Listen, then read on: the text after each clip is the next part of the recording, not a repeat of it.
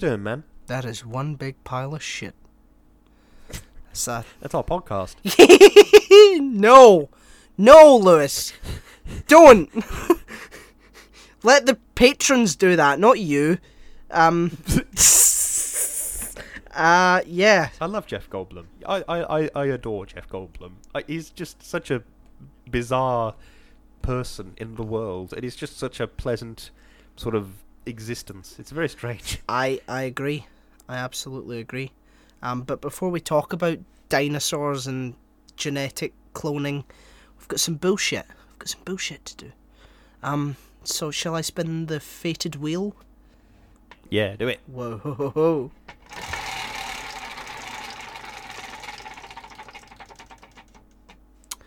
In quotation marks, Alright. British TV. Oh, God, all fucking mighty. Yeah. This is. I saw this in the news, and it really pissed me off. It was something that, if you'd have turned up this week and said, I've forgotten to get something for the bullshit, I would have suggested this. It's really pissed me off, this has. Yep. This is... Because it... Right, you go. Oh, yeah, okay, so, apparently, the government was talking about what makes British... No, I'm gonna say this wrong. No, the government wants to push for television programmes that are distinctively more British. And the examples were given, like, Blackadder, I believe, was one. Yeah. Only Fools and Horses. Basically English TV. That was basically what it was, right? I remember the list I saw was those two and Derry Girls. It was quite clear they thought of the first two and then went, oh shit, they're both English. Derry Girls, that's in Ireland. Yeah, I'm seeing some examples now. Only Fools and Horses, Doctor Who, Bake Off, The Bodyguard, Derry Girls, Fleabag, Gogglebox, stuff like that. So British TV Utterly boils my blood. I cannot believe this. It's... Right, here we go. It's disgusting on two fronts. Yes. First of all, it's disgusting on a creative industry front. Yep. Because the creative industry is something that only thrives when it's left to its own devices. True. It's all well and good for you to say, oh, I would quite like something with dragons in it. And you are perfectly entitled to that opinion. You are perfectly entitled to like dragons. And there's plenty of stuff out there with dragons in it. But if you sit a creative person down and you tell them, write a screenplay revolving around dragons, and they say, well, I don't really like dragons, can I do one with vampires instead? No, it's got to be dragons. Yep. It has to be dragons, always dragons.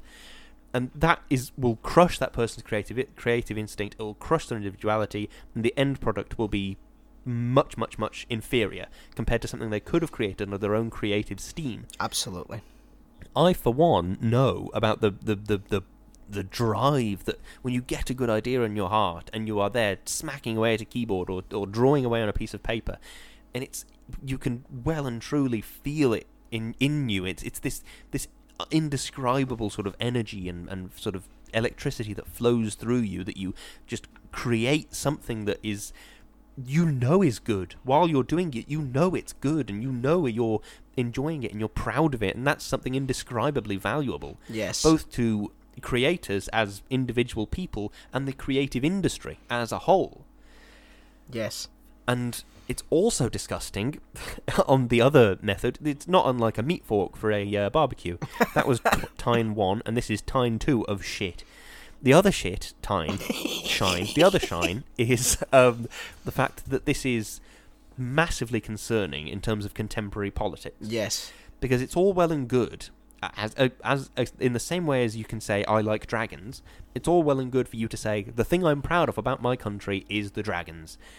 But if you start saying to other people, well, you shouldn't like snakes because they're not dragons, you shouldn't like lions because they're not dragons, then you're starting to prohibit what people can be proud of. You're starting to prohibit the types of people you can have around you. Absolutely. And it's utterly terrifying to think that the government is stepping in to administrate over an entertainment branch of government or an entertainment company and saying, no, we want only British things, because the implication is because British things are better and we can do them better and they're really good, and all these other non-British things are inherently worse because they are not British, which is a disgusting way to view the world. Absolutely. I just want to say it was John Whittingdale, who is the media minister, which sounds fucking sinister in itself, that pronounced this at a Royal Television Society conference, that UK public service broadcasters may be required by law to make distinctively British programmes. It also says it's fine for the BBC and Channel 4 to sell shows overseas, apparently, but they must be Fucking hell. But they must be authentically reflect our nation. And Ofcom is to draw up guidelines, which is Utterly disgusting. Because which is what interesting. Because I'm struggling to actually to perceive it. Okay, so the examples that are given, the best examples like Blackadder and Fleabag and all these great TV shows like Doctor Who, Derry Girls, does the Conservative establishment not understand that the reason that these shows are good is because they take the piss out of the establishment that are telling everyone to make things distinctively British? Doctor Who wouldn't be good if it had a conservative sort of agenda pushing it. It's a distinctively liberal sort of progressive show. Just like Blackadder talks about how Britain, in terms of the First World War, were fucking lunatics. In terms of, it harrows back to that old sort of adage, lions led by donkeys, it was incompetence of senior officers and generals and the aristocracy that made that show funny. Same thing with Derry Girls, it's about 4 Northern Irish girls who are, sort of having to deal with all this shit because of something that Britain did, Fleabag as well, distinctively feminist, it's not what they think is British, what the Conservatives think is British doesn't reflect our nation anyway, because the best TV shows don't come from what they would consider to be British, or our national character, if there ever is such a thing, which is ridiculous in itself, because we don't have a national character. No, I completely understand and agree. It's something that really infuriates me when considering things like this that are, a Britishness quota, is, well, when you start to define what is British, and it breaks down very quickly into things that are quite evidently not necessarily British. Yeah. Well, cups of tea from China and India. Okay. What about crumpets and toast and scones and all these things? And yeah. You start breaking it down, and it's like, well, at the end of the day, Britain, by its very nature, is a mishmash of cultures from around the world. And that's what makes Britain great. That's what makes every country great, is the diversity inherent in a free society. Absolutely. If you start destroying that and saying, no, we don't want as much diversity, we want to showcase the things that make such and such great, you're saying, okay, well, we're showcasing the things that made it great before all these other people arrived. Yeah. But by definition, it wasn't great before all those other people arrived. Exactly. It was just a place. Oof. I mean, if the Conservatives sort of had their way, it would just be fucking Bake Off on the air. You know what I mean? It's that sort of level of just surface sort of propaganda. Anything not British, as it says. Well, what does that even mean? There are great TV shows on the BBC like I May Destroy You. I mentioned Fleabag, Killing Eve. All these things, they take place in Britain, but they're about different identities within Britain. They're about sort of ideas like feminism. They're about sort of progression and stuff, and criticising the establishment. Years and Years is that one. Does that get to be a British show because it takes the piss out of, just I mean, Russell T Davies is already partisan to sort of, left-wing politics. All these amazing shows are because of what Conservatives don't believe in. Like, what the fuck are they expecting? Are Scottish TV shows going to be made? Because there are certainly TV shows in Scotland that can only be understood by people that live in Scotland. Same goes for Wales. Same goes for Northern Ireland. Same goes for England. We all have different cultural lenses to sort of look at, and even then, there's different sort of layers within separate countries. I saw a thing where the Conservative government tried to use one of Limmy's things as a meme to sort of tout some policy that they were producing, and Lemmy went on Twitter and said, "Stop stealing my stuff, you blood-sucking vampires," and all that. Like, nobody wants these absolute shallow, corrupt liars dictating to anyone what we can fucking watch. You know what I mean? Yeah. If you've got a good idea and people want to watch it, that's the standard, that's the bar, not whether it's British or not, you know? Because if it's just British, to use another word with a B, that's pretty fucking boring, as well as just being wrong and Yes. immorally fucking disgusting, you know? But, I mean, if they're wanting to just watch Bake Off, can they not just get a box set and Boris can sit there and watch it? Like, if that's the sort of shit he wants, Jesus Christ. I mean, to be honest with you, I do to some extent think that there shouldn't really be a minister of sort of entertainment or culture or something like that. Absolutely agree. The entire point of having sort of a culture or entertainment, or a culture of entertainment, more accurately, is that it's built on the back of everybody that creates it. Yeah. It can't be built on the back of some kind of oversight, because then it's by definition it's propaganda. It's propaganda films that you're creating to further some kind of theoretical future that you desire for whatever reason. I just can't get behind it. Yeah. I hate to be preachy now, but folks, let's fucking kick these bastards out. Know what I mean? When are we gonna say, right, you've this is fucking ridiculous now? Do you know what I mean? They've made such a mess of things as they are that they're now talking about this, which is the least of everyone's fucking concerns. Yeah. Right? It's does that go to like shows like Channel 4? There's a show called Hope, not Hope, Help, with Jodie Comer and Stephen Graham, an amazing TV. It's not a show because it's just a one episode type thing, and it made the government look fucking incompetent and incredibly stupid. Does that count as British? Because see, if that's the British that we're talking about, yes, bring that shit on. You know, that's fine. If that's what British means to you, amazing. The right to criticise our leaders, the right to show everyone what fucking nutballs, you know, we've elected to lead us. You know, it's getting beyond a joke, and I think we should we just need to get rid of them now. We need something else. Yeah. You know? Oh! It's very intense, isn't it? Very intense. Very intense. But enough about British TV. Let's talk about American cinema. Yeah, I was going to say TV. It's like, maybe it's on cable. Is that what Americans call it? Cable? I've got no idea. Do you have cable? Isn't that what they say? I don't know. I don't know. That's what Cable Guy is all about, isn't it? Yeah, true. Oh yeah, that's your sweet spot right there. Fuck, I love Cable Guy. We should do that one day. Yeah, let's do it. We should do Cable Guy. Yeah. Let's do it next. Oh wait, that's 90. Shit. But yeah, we'll definitely do it. Okay.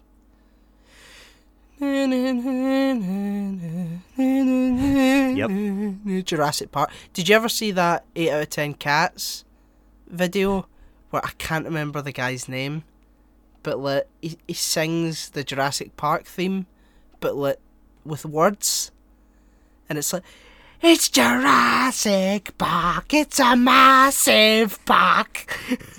I have seen that. Yeah. Yeah. Oh, he's in a show with David Schwimmer, isn't he?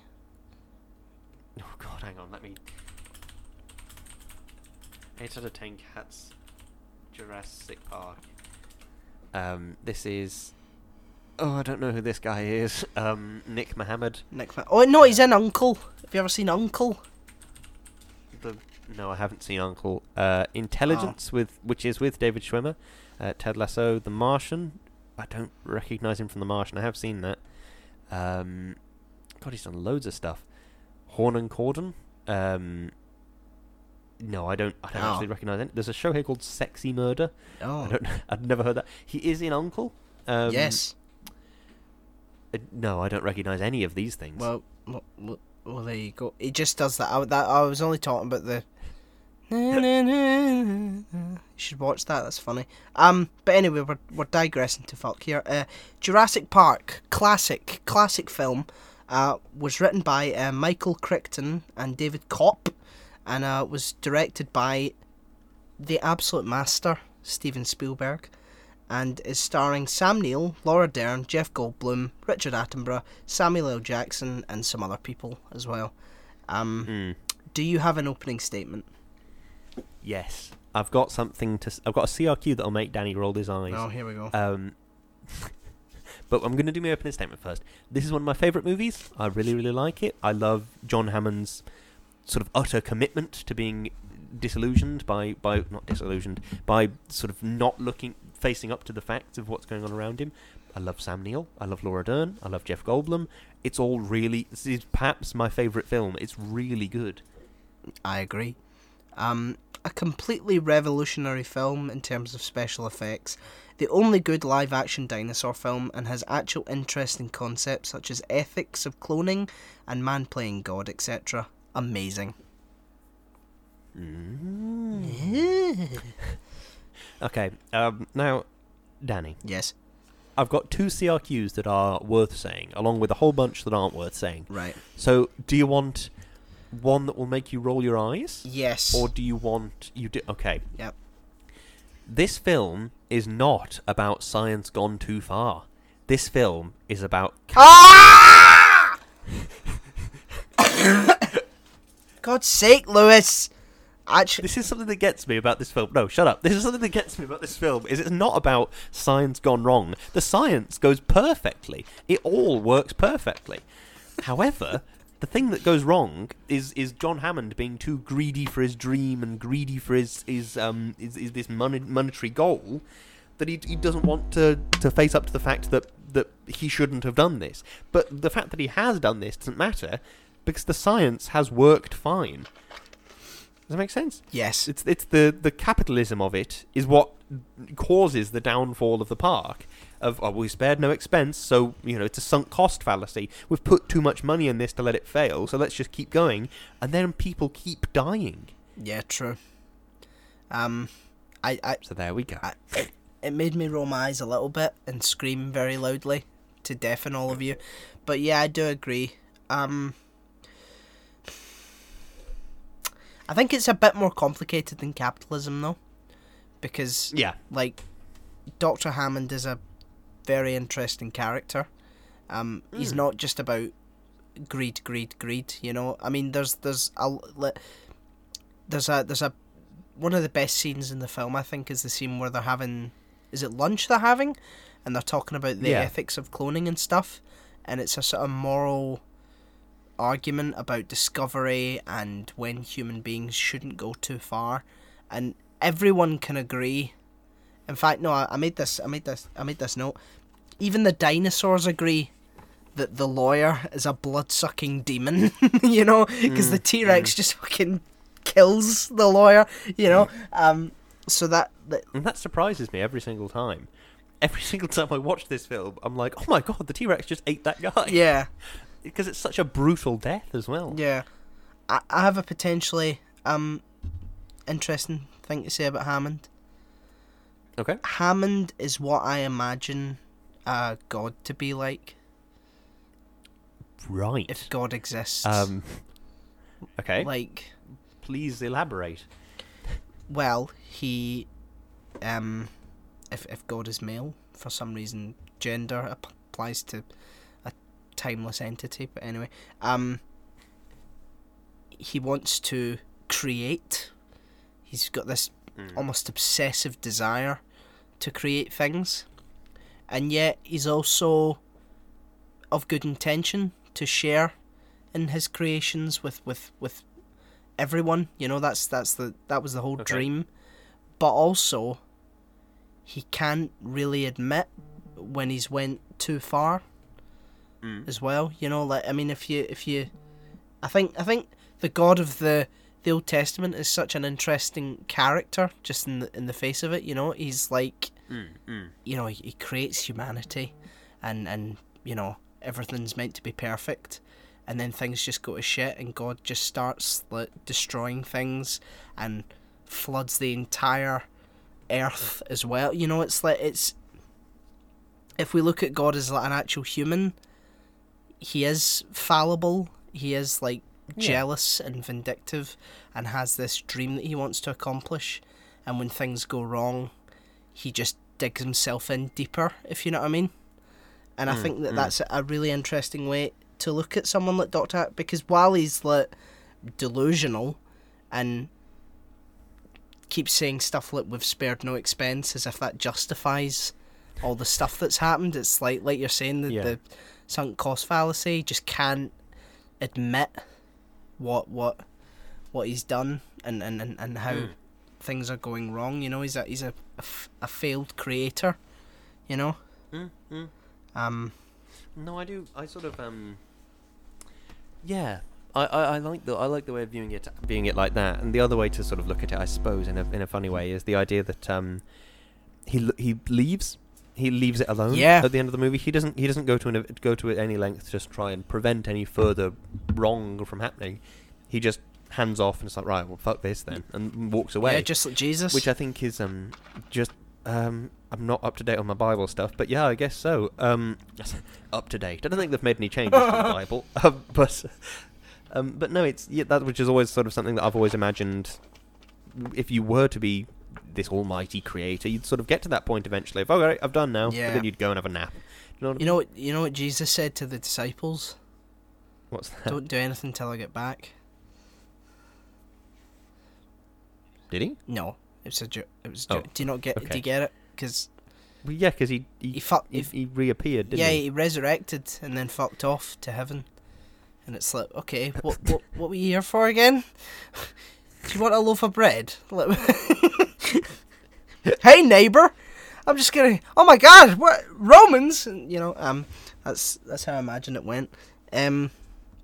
So I don't even need to ask this. So you fall on the side of Jeff Goldblum rather than Dr. Hammond then? Yes. I think I do. I think it was sort of. I think that InGen or whatever, I think it's fantastic that they have the science to be able to do this, but perhaps they shouldn't. Perhaps they should be like growing extra arms for people that have had to have an arm amputated and they can have another one sewn on or something. Do you know what I mean? Yeah. I don't quite think that this is the right way to be going with all this cloning technology that you've somehow developed. But yeah, I'm on the side of Jurassic Park shouldn't exist, I don't think. Yeah. I think that I don't think it's wise for Jurassic Park to exist, simply. I mean, Jeff Goldblum almost sounded like a little bit, like, almost like extremely Darwinistic when he was talking about how, and nature selected them for extinction, as if that's like we just allow that to happen because nature says so. So it's interesting that both arguments have their flaws. And it seems to be like a sort of extreme, and it's probably somewhere in the middle, where we don't make a fucking dinosaur park for consumers, but we also don't just, revert to Darwinism and we all kill each other, and whoever remains, gets to inherit the planet. That's not a good thing either. So it's interesting because both are so deeply entrenched. It's like, what's that thing from Ratatouille? Changes nature. It's like when people talk about the laws of nature, it's like, we've evolved that way because of circumstance, and we're now in a circumstance where we don't need to rely on sort of primitive ways of developing. We can be sort of better than that, and sort of, if nature is unfair, then we can maybe change nature, if you know what I mean, to make things fairer. Obviously not to make a fucking dinosaur park. Why does no one ever, in these films, in Westworld and shit, it's always just a big fucking money grab. If you can do this, why wouldn't you want to just make things better for everyone rather than fucking making... no one's like, I'm going to make, like you're saying, I'm going to grow artificial limbs for people that have lost... It's like, because I think the first place to go would be to create some kind of some kind of crop that can be turned into petrol. If that would be the way to go, or even better, some kind of a crop that massively takes CO2 out of the atmosphere. Yeah. If you can selectively create genes, the first place to go, surely, will be climate change. You select for genes that will take CO2 out of the atmosphere, and then select for rapid growth, self-seeding, things like that, and then create this army of plants that will massively help with pollution around the world. Surely that's the way you go. That or limb regrowth, I suppose. Yeah. And then from that point onwards, I suppose maybe you go into sort of feeding people. So you go to creating crops that are sort of very high yield, easy to grow, they don't need much water or nutrients or anything. And then I suppose you could go for something like lab-grown meat. Meat grown in a jar sort of thing. Which, I mean, I'd give that a go. Would you give that a go? I'd give that a go. Yeah, I would. I mean, my stomach doesn't work right, so I don't know if I would actually be able to eat it. But in theory, I'd certainly give it a go. Yeah. But yeah, if someone... so then after you've conquered food, I suppose you'd start working on things like cancer, AIDS. You'd start working your way through illnesses. Do you know what I mean? You have this ability to, like, cure cancer at the flick of a wrist, and instead you're making dinosaurs. It's very strange. Yeah, true. I mean, logic has then brought me to... It is all capitalism's fault. Because the reason people don't pursue these types of humanity-helping projects when they discover how to... whether it be in Doctor Who, like we talked about on Friday, whether it be to, rejuvenate cells and make yourself younger and potentially find immortality, or clone, traces of dinosaur DNA and make whatever it is that you need to. It's that the reason that people don't is because of money, and therefore because of capitalism.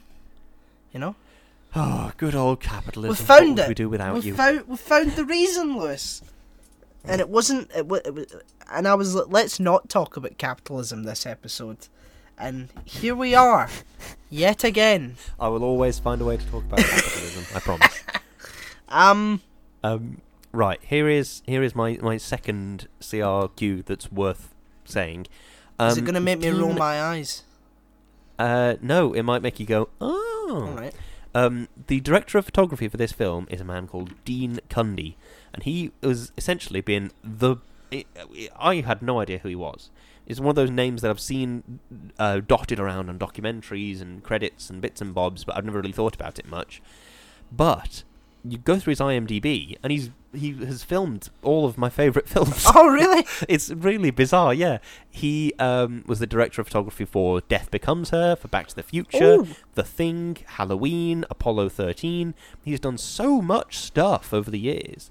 And it looking at all the sort of the visual things that tie all these films, it's like, yeah, I can kind of see a signature that ties all these things together. That's a bit sort of, it's very subject focused. It's very simplistic framing. It's not simplistic. It's very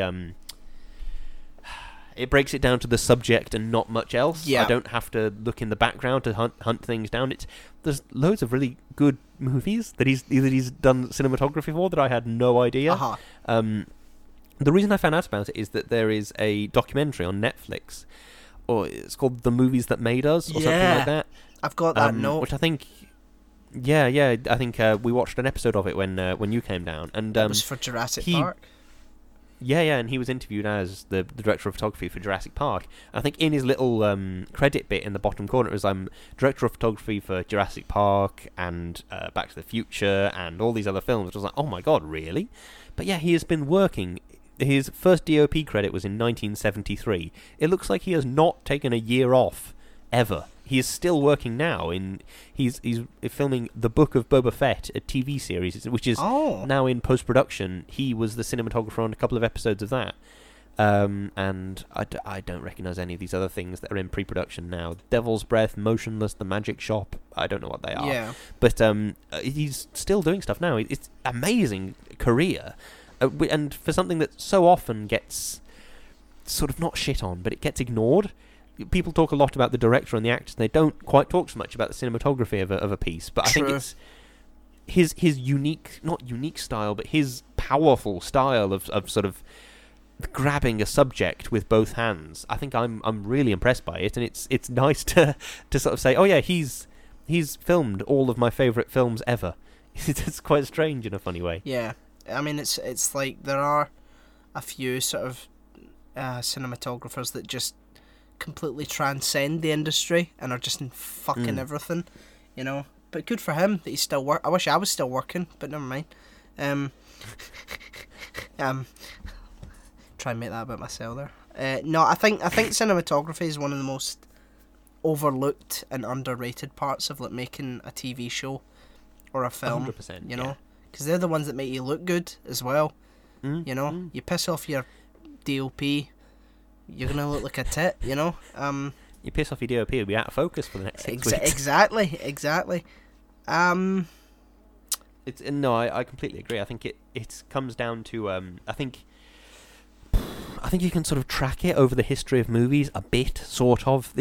I'm taking a big fistful of salt with the point I'm about to make, but I think you go way back, and movies essentially felt like stage plays that somebody had propped a camera up in front of, and that's the way that they were framed. There was no interesting framing in films, and I think you can see the evolution of it over time, and now we have things that are shot so beautifully and so interestingly.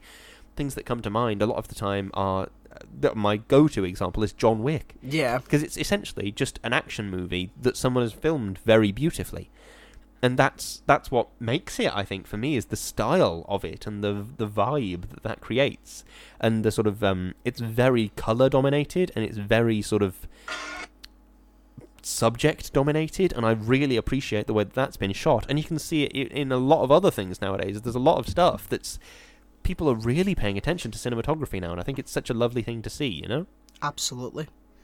It's I mean, without it you just couldn't get the film done, you know. Yeah. Oh, that was my T-Rex impression. Oh, I see. I was going to do it again. I was like, no, Daniel, don't destroy your throat for an impression. I've got a wee fun question now. Okay. What's your favourite kind of dinosaur? Triceratops. They're the best. I love them. Wait, what one are they?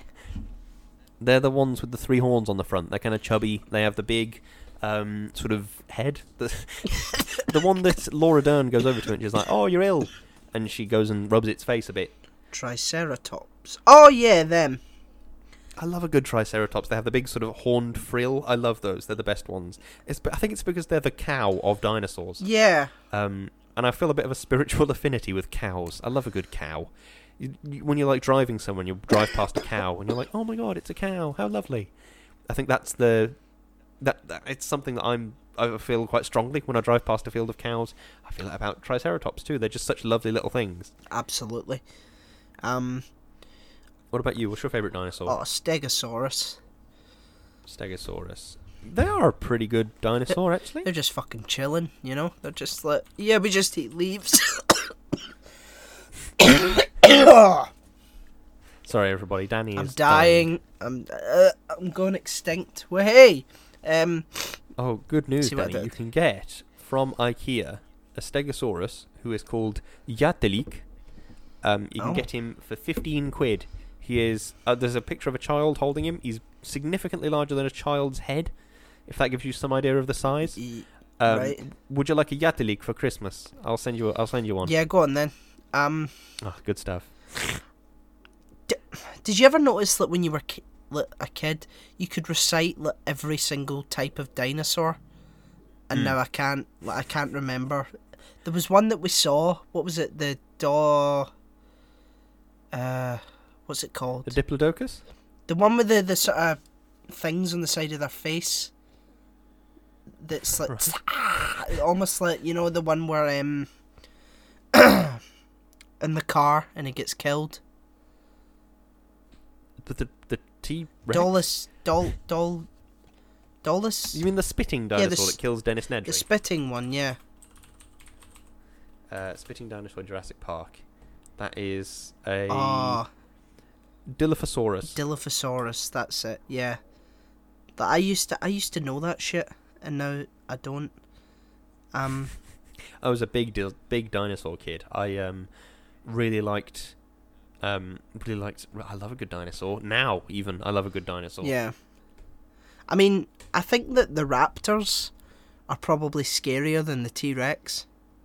Oh yeah, 100%. Like, because there's that sort of primal fear of being swarmed by something. yeah, Even if it's something very, very small, like ants. There's the primal terror of being swarmed by ants. absolutely. You know, a T-Rex, they can't really see you if you don't move. You know. Mm. But yeah, look, the raptors.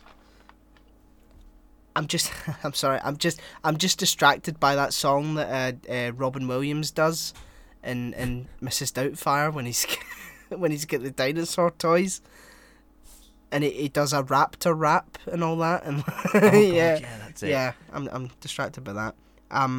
But yeah, they're almost like cats, if you know what I mean.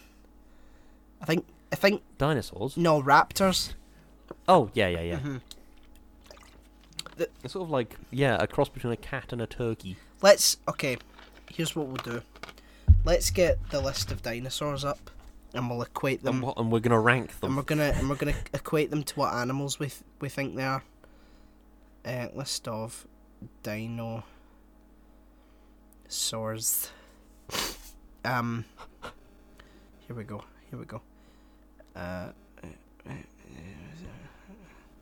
How many fucking are there? Jesus Christ.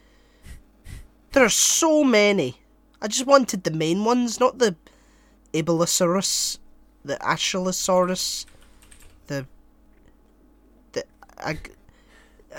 okay. I've got T-Rex. a good What's a T-Rex? T-Rex. A T-Rex is a lion, surely. Yeah, I would say so. There's that bit in... Or a bear. Oh, is it Jurassic World, maybe? I'm not entirely sure. Where the Tyrannosaurus Rex comes up against a lion, and the lion just kind of roars at it, because they're, like, incapable of fear. Yep. The Velociraptor, we've done that one. Triceratops, done that one. Oh, we're getting through this well. A Stegosaurus? What did we say a Stegosaurus was? Oh no, shit! I got it wrong. I was thinking Brachiosaurus. Oh, okay. You know, the really big ones that just eat leaves. Yeah. Yeah, Brontosaurus. Brontosaurus? I don't know. Brontosauruses. Brontosauruses. Yep. What are they? They're kind of just tall cows.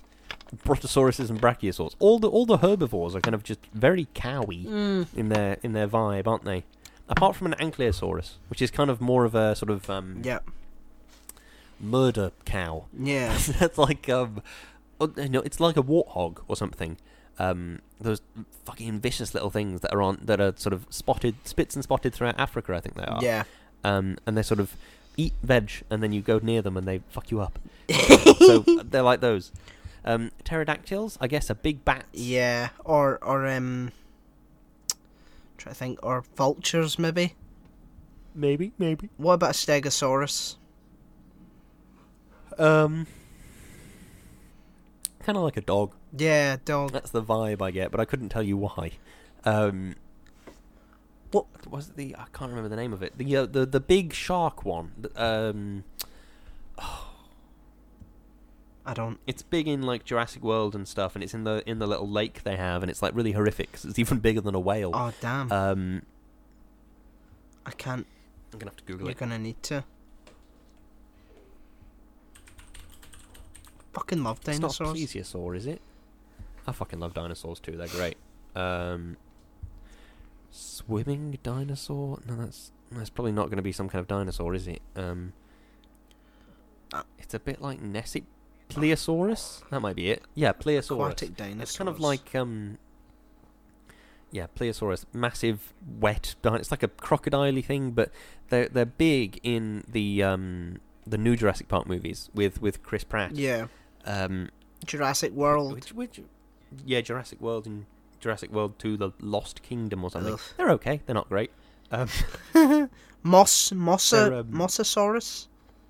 Maybe, but it's extremely scary because I think it leads into your that fear of open water, which is called thalassophobia, because you just don't know what's under the water, and it goes down so far. Yep. It's this massive fear of not knowing what's there, and the idea that it could just be this massive plesiosaurus that just comes up underneath you and just swallows your entire boat in one gulp. Yep.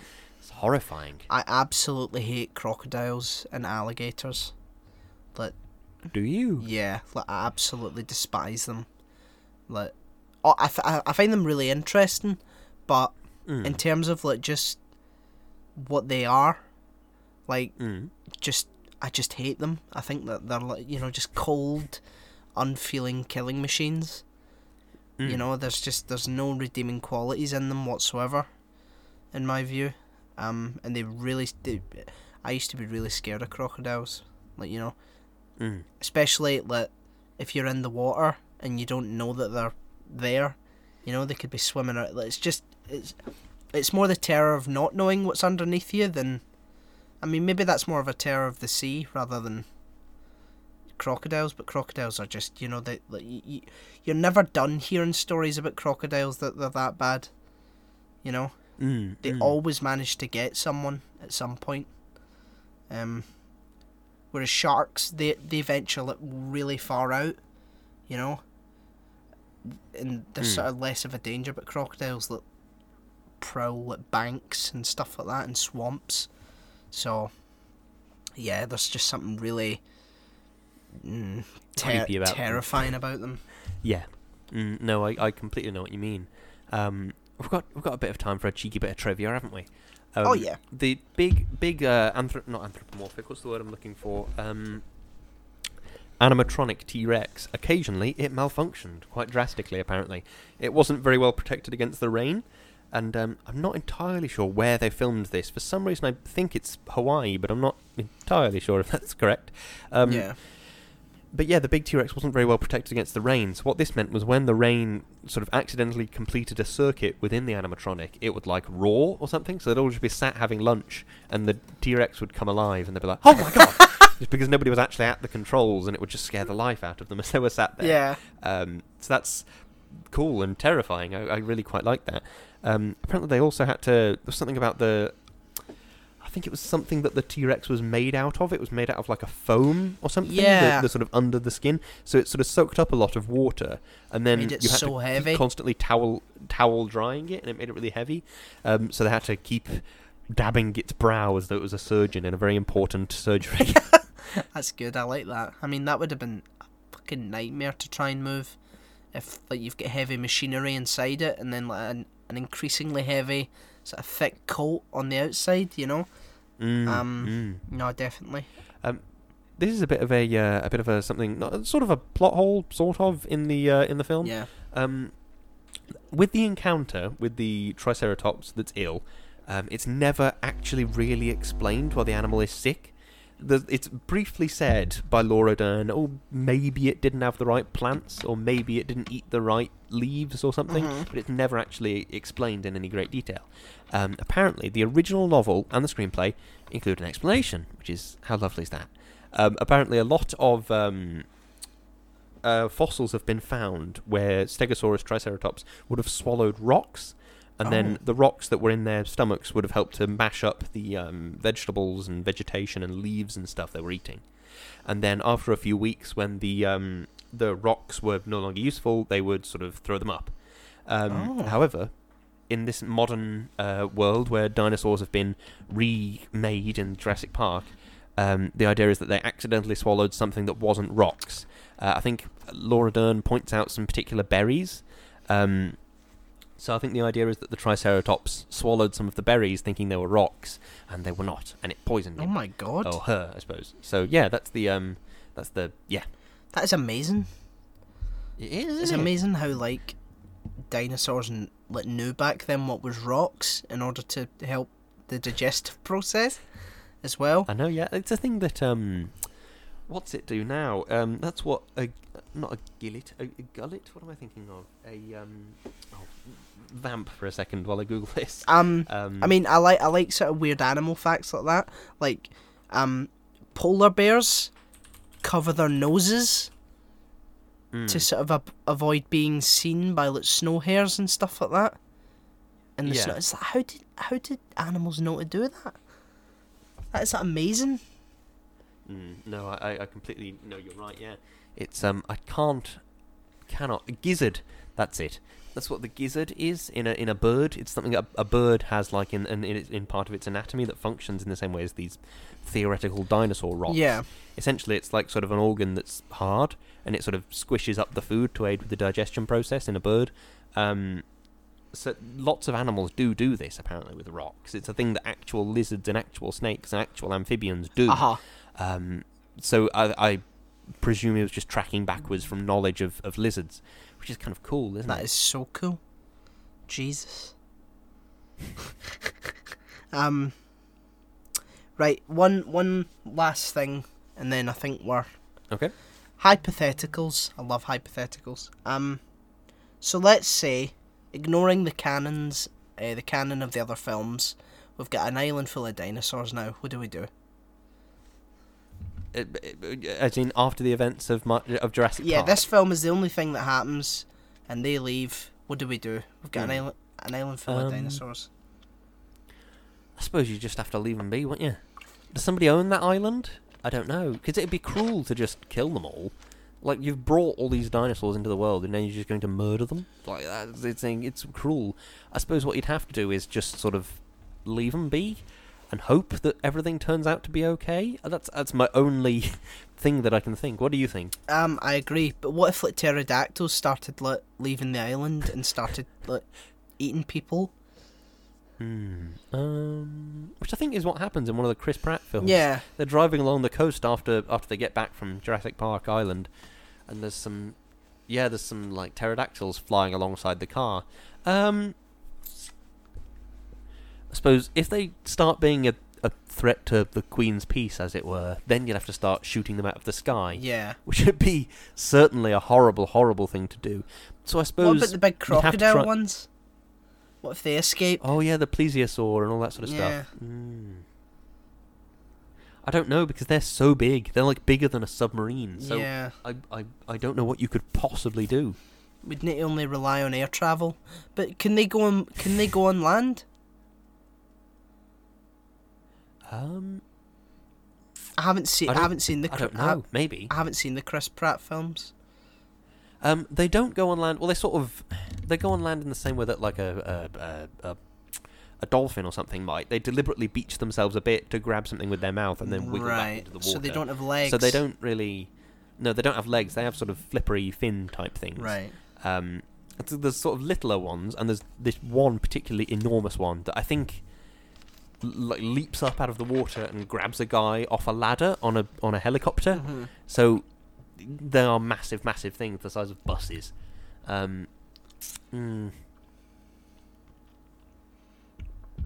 Maybe we just nuke them.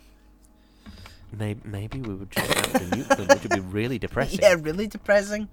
Dr. Hammond fucking seething. I mean, I wanted to sell lunchboxes.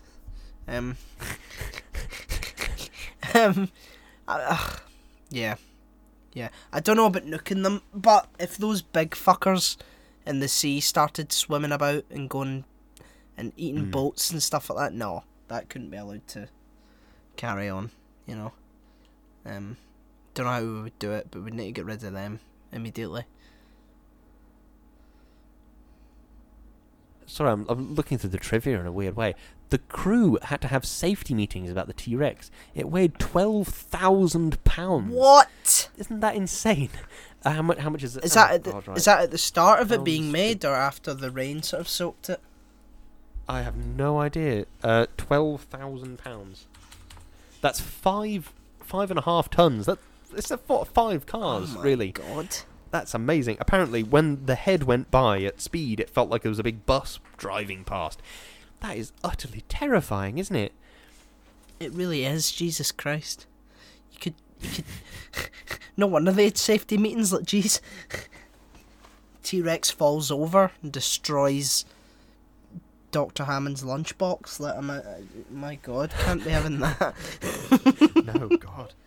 I think, I think I am definitely have notes now. I'm just looking at the IMDb page. Yeah, I think we'll call it a day there, because Lewis is going to go and read the IMDb page now that he's so interested. Do you have a closing statement? I do. One of the best crafted films of all time. I am a huge fan, and I've watched it about 1 million times. I truly cannot get enough. Yes. Jeff Goldblum's laugh is fucking weird in this film. Yeah, it's a bit, actually. Like that, you know. So that's my closing statement. But yeah, that was Jurassic Park. It's a massive park. They evolve into birds.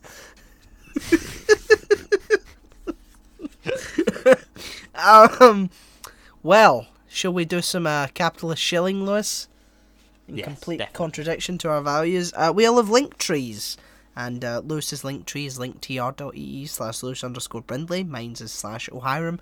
And the podcast's is /Shouting Into the Void. There you will find our socials, our Facebook, our Instagram, our YouTube. Go have a look, give us a follow, give us a like, and yeah, stick around for some great content. PayPal donate button, anything you can spare, anything at all would be greatly appreciated. We also have Patreon, and we want to take the opportunity, as we do every single week, to thank our wonderful, wonderful patrons. Chloe. Yes. Thank you. Darius. Thank you. Peter. Thank you. Aditya. Thank you. Natalie. Thank you. And Dougie. Thank you, one and all. You keep the wheels of the podcast turning, and you allow us to one day create our own Jurassic Park, where we'll have herds of free-range Dannies running around, scampering away over hills and eating grass. Yep. It'll be wonderful. Dannysaurus. Yep. That's the whole point of this. It's the 89th episode, and we've finally told you. But there you go. We also have merch on Teespring and Redbubble. We have tote bags, jumpers, stickers. We don't have a Stegosaurus toy. So, you know, what are you going to do? Yeah. And last but not least, we are partnered with an amazing company called Number 12 Crochet Avenue. And Lewis is going to say some wonderful things about them, all of which are true. Indeed I am. Number 12 Crochet Avenue is a wonderful company run by my wonderful wife, in which they crochet and they do very, very good things about it. If you would like to keep up to date with everything that they're doing and bless your Instagram feed with some amazing content, then you can go to @Number 12 Crochet Avenue on Instagram, and you can check out everything that they're doing over there and take a look around. You'll love it. It's a Lewis Brindley guarantee. Absolutely. The best guarantee anyone can get, you know. Indeed. I think that's us. Yeah. Lewis, we have made 89 of these episodes. Correct. We have. And I don't know if you can do math. I didn't pass mathematics. Yeah, neither did I. I'm too stupid to even understand the word maths. Yeah, but after a long and arduous Google search, I've finally found out that after 89 comes the number 90. Oh, are you sure? Have you consulted some sort of professor? I have. I've hired an arbitrator, and they've ruled in my favour. And good stuff. Yeah, so it's the 90th fucking episode next week, folks, and we're doing something very, very, very, very, very, very special that will set the tone for future podcasts to come. Ooh. You know? So, will we announce it here? We'll just say it? Okay, right, okay. You thought listening to our voices was just bad? Well, you get to look at our face as well from here on out. From next week, every week, you get to see my vacant expression when talking about sci-fi concepts. You get to see Lewis wish he was somewhere else. No, but yeah, so we're gonna be doing that from now on, because why the fuck not? Indeed. We're gonna treat ourselves to some bits and bobs. Yeah, absolutely. And I'm gonna put some stuff in the background to make me look more interesting than I actually am. I'm gonna have to do the same. Maybe I'll just hang a bed sheet up. Just like, oh, Lewis's house is entirely just white. Nothing is in the house at all. Yeah, that's what I'm gonna do. I've decided now. Yep. I'm gonna turn on my lamp and put a blue light, a blue sort of bit of paper over it, and it's got a bit of, wow, he's got really professional lighting, and I'm like, yeah, be jealous. But there you go. So, folks, thanks so much for your support so far. The 90th episode's going to be a big one for us, and yeah, we just can't wait to get into it. So thanks so much again. Indeed. For listening. Yes, thank you. And we will see you, hear you. It means the world. Yeah, it does. It does. And we will see you, hear you, smell you. You don't want to know. You don't want to know. Next time. We'll clone you from your blood that has been preserved in a mosquito in amber. Wait, Lewis is getting in on it. Wait. But yeah, thank you. And goodbye. Yes. Yes, thank you very much for listening. Goodbye.